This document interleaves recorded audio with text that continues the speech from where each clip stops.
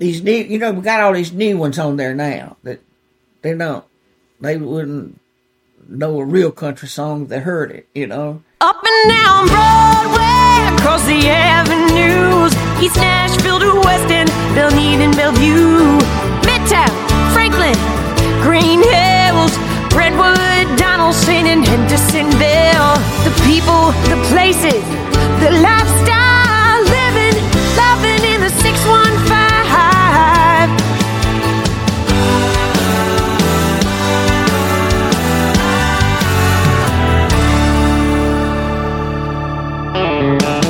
Welcome to the Pod 615 with your host, William Kitchens.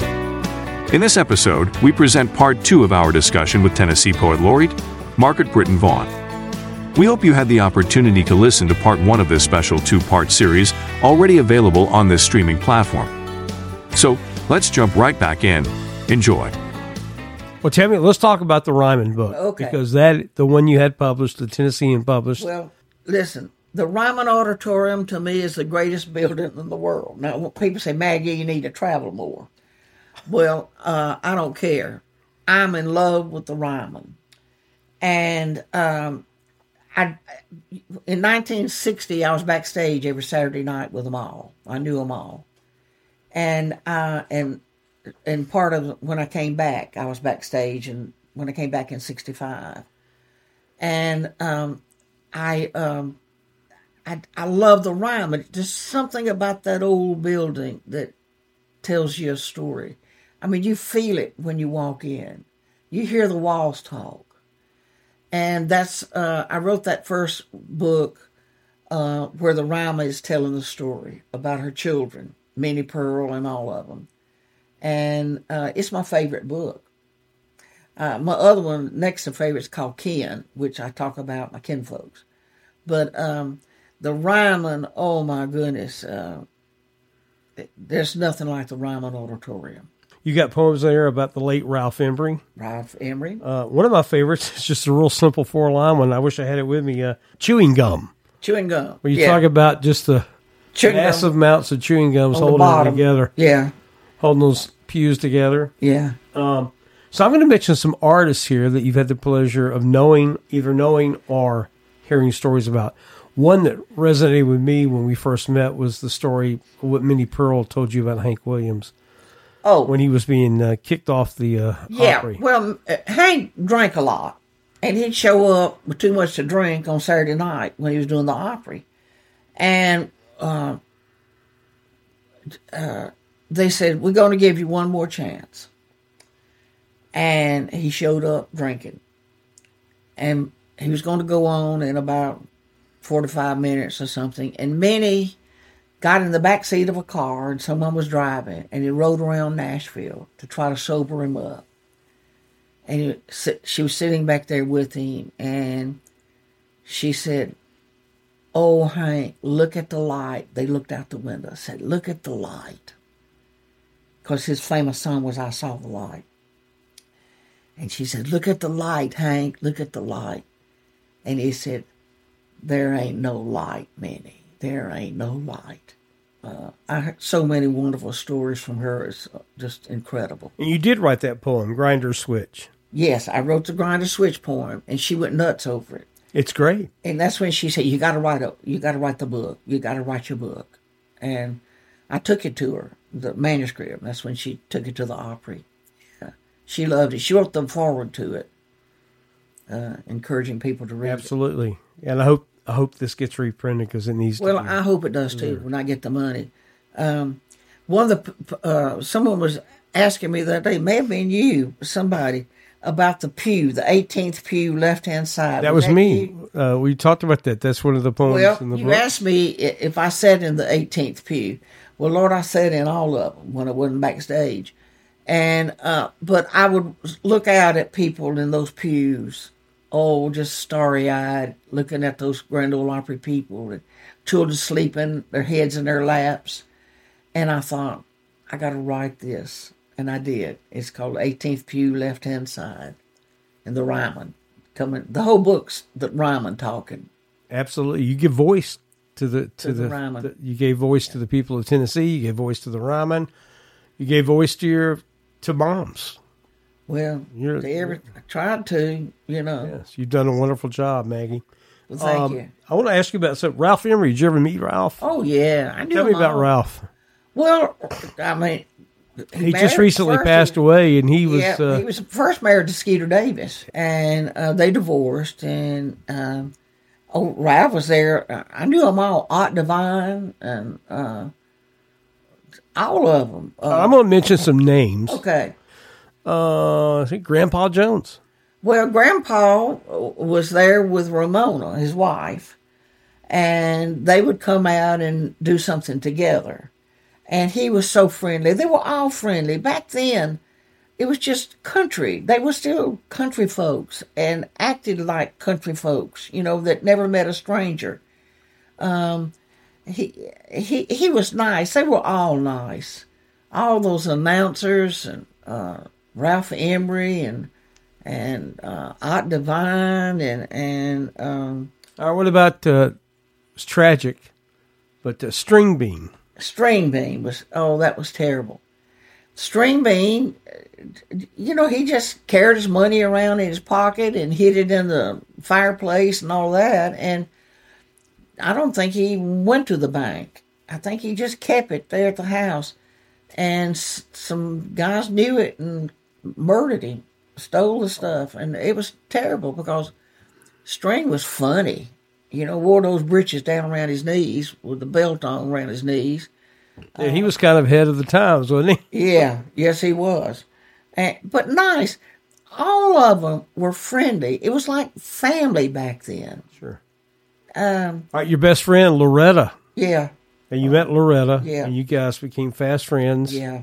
And Carl and Pearl Butler were dear friends of mine who did Don't Let Me Cross Over, Love's Cheating Line. That was recorded by everybody.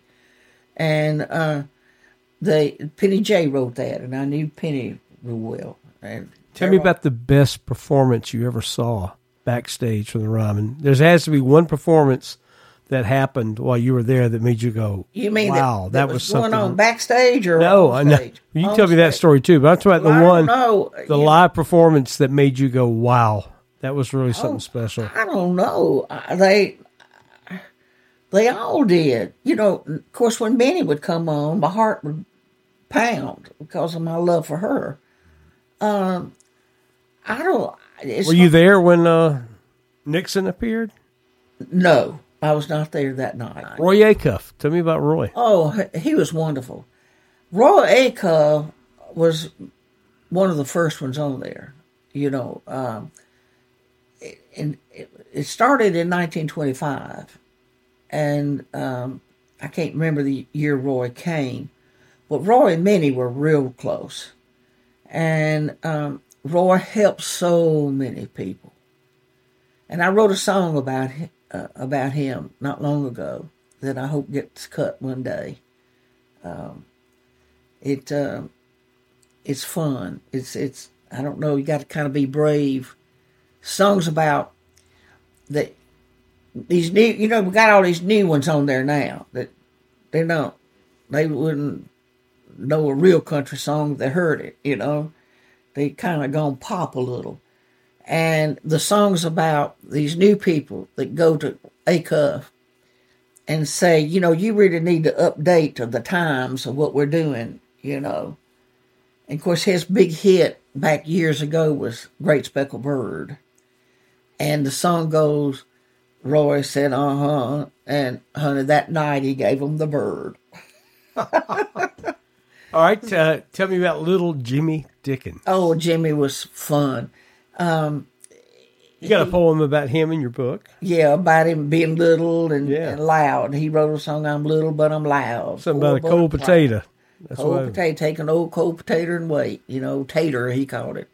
Tater and wait. And sleeping at the foot of the bed, And Lord, if you were stayed in the country, you slept at the foot of the bed when company came. If they didn't have just the one bedroom, you went to the foot of the bed of your grandparents, and the other people had another. Usually, back in the farm days, they had two beds a lot of times in one room. And I think that's where that came from. He did, sleeping at the foot of the bed. Ernest Tubb. Ernest Tubb he helped so many people. He and Loretta cut a duet of mine, and called The Bartender, and he was just helpful to everybody. Never met a stranger, and all of them that way. They'd help anybody they could.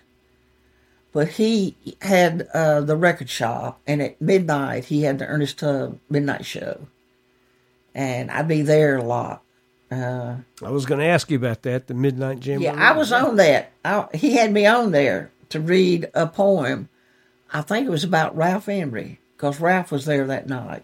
How about that? Well, my poem about Ralph Emery. I was on there. The one that's in your book? It's in the book, yeah. Yeah. Yeah. Yeah, that's great. What were those jamborees like? I bet that was a hard ticket after the show. Well, trying to squeeze everybody in there. Well, they did what they could. You know, they just kept it going as long as they could. I mean, it would go on all night if the radio stations had stayed on all night. It was the after party. Yeah. Wasn't it? Yeah, it was. You know, and during the breaks, if they were on at 7 o'clock, usually they were back on at around 9. And so they would go off at 7:30, and a new group would come on the stage, and they'd go over to Tootsie's. And Tootsie's had an upper room that people didn't know about that was closed off. We'd go in the back door, and we'd sit in up there. Through the alley. Through the alley. Yeah. And we'd cut up for a while, and then we'd go back over to the Ryman, you know, and it was great just sitting there talking to people, talking to them. They weren't snobs. They weren't holier than thou. They just would sit and talk to you like you were talking to a family. And we were family. We were family back then. I loved it. I wouldn't take anything for those memories. We'll be right back to the Pod 615 after this quick message from our sponsor. Just a short drive from Nashville, in the heart of Middle Tennessee, lies the historic town of Bell Buckle. And there, nestled in amongst the charming antique and boutique stores that line the main street, sits the famous Bell Buckle Cafe. For over 30 years, this family-owned restaurant has served their delicious, freshly made menu items to locals and visitors from everywhere. Not only the best meat and three in Tennessee, the menu also includes barbecue, catfish, chicken tenders, pork chops, burgers, sandwiches, and salads. And after 4 p.m., the popular J. Gregory's Pizza, originally from Huntsville, Alabama, is deliciously prepared and sliced up. Whether a day trip down from Nashville or simply driving through the state, Bell Buckle and the Bell Buckle Cafe is a must. Find the Bell Buckle Cafe on Facebook or check out the website at bellbucklecafe.com. It's not as country as it used to be. Some of the old timers, so many of them have passed away that did the old country. And there's always been a generational change. There's always been, we're going to add the drums now. Now we're going to add. Oh yeah, well, see, as long as Roy Acuff was there, he wouldn't allow drums on the stage. I remember that was his reading about that. That was his thing. No drums, and of course it started in the Appalachian territory. Mountain people sitting on their porch doing kind of folk songs handed down from Ireland and places, and A.P. Carter, who lived in Hilton's, Virginia, right over the Tennessee line, would go out and collect these songs and work on them, and pretty soon it was becoming more country as it traveled toward Nashville and the Grand Ole Opry. It got more country, more honky-tonk sound than the mountain sound. And AP had a daughter named, Jeanette. Since I had COVID, I can't remember things. Well, Jeanette and I became dear friends. She was like in her 80s, late 70s, early 80s when I met her. And I have a funny story about that. Marty Stewart, I knew Marty and Connie real well. And Marty brought her into the Ryman for a special show one night, and I was there. And my editor was here visiting me from New York. And at the end of the show, she did what all Southerners do. Y'all come see me. That's what she'd say. Y'all come see me now. That's how slow she talked. So we got back home, and a day later, I said to Carol, I said, let's go see her. So I called her. I got her number, and I called her. And I said, Jeanette, I'm Maggi Vaughn. I'm to Port Florida, Tennessee, and you said y'all coming. I want to come see you with my editor. And she said, well, okay. And I said, okay, well, we'll be there Wednesday or something, whatever day it was. And I hung up, and I said to Carol, I said, she didn't sound too enthusiastic. And she said, well, let's go. So we went. She lived in Hilton's, which she called Po Valley. And, honey, she saw us drive up. She met us at the door. She said, y'all come on in here. I fixed lunch. And I said, well, thank you, Jeanette. I said, you didn't sound too excited about it when I talked to you. And she said, well, I called Johnny. Of course, Johnny was married then to June Carter, her niece. I called Johnny. He said he knowed you, and you was mighty fine. You welcome in my home. And we got to know her, and I would go back a lot to visit her. And one night a huge storm hit, and I was going to drive back. And she said, you just stay right here in this house. Well, I saw a big old grandfather spider. Well, there. Well, I was bitten when I was a child by a spider. It scared me to death. And I thought, I can't sleep here. That spider might get me.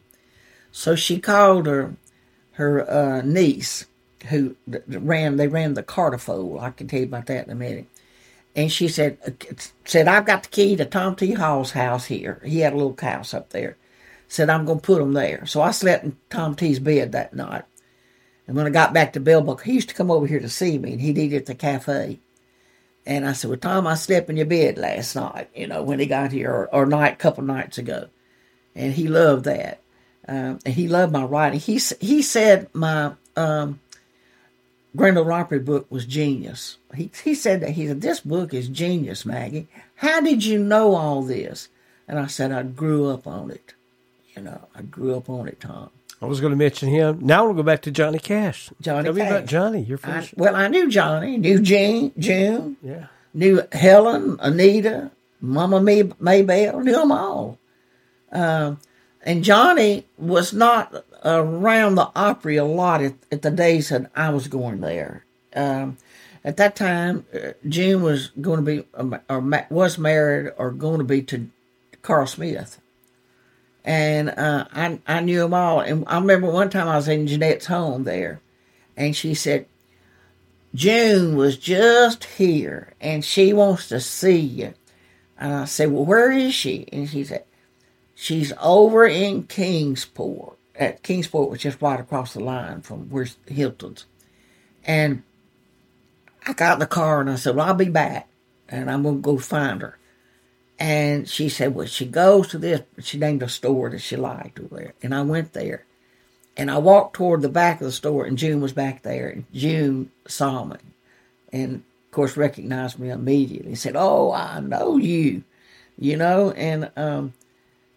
And she said, Jeanette told me you were coming, And I got to see June that day, and I bought a guitar in a pawn shop before it went in there right quick and got her to sign it.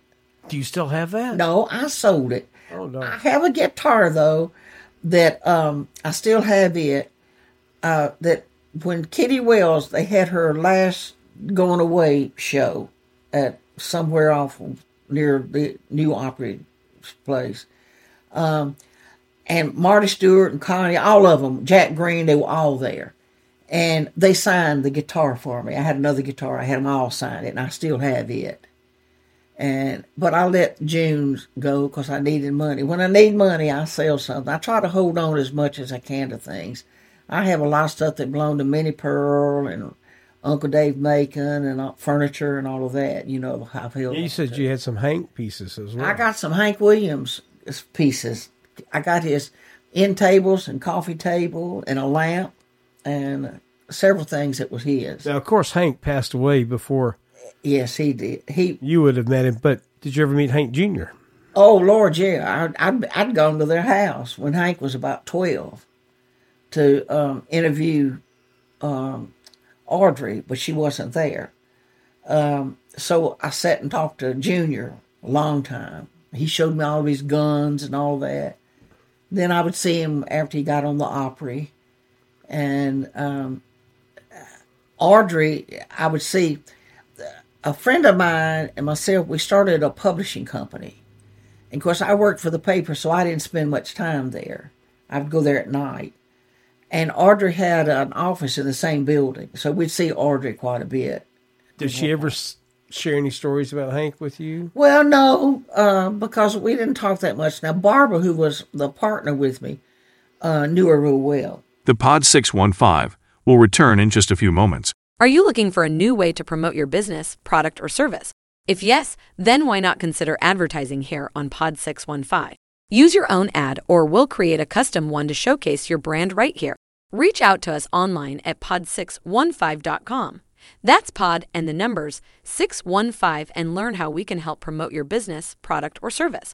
Okay, I want to ask you, in my research about you, Maggie, is it a book of poems called Talking to Twain at Quarry Farm? Yes. And now, Mark Twain was an inspiration. He's been an inspiration to many writers. Tell me about that. Well, Elmira, New York, was where he spent his summers. His sister-in-law lived there, his wife's sister. She had young children the same age as Mark. And they spent all summer there, and that's where he did his writing. He traveled in the winter to places and spoke, but he wrote Huckleberry Finn and all those famous books at that farm. Matter of fact, the sister-in-law couldn't stand him smoking in the house, all those cigars, and built a beautiful studio for him to write in and put it out in the back upon a little hill. And I wrote in it. It had been moved to the college there. And I was the first poet to ever receive a fellowship there. The rest of them were all people who were writing biographies on him. And I got to sleep in the bed, ate at his table, wrote in his studio. And my project, I told him, you had to have a project.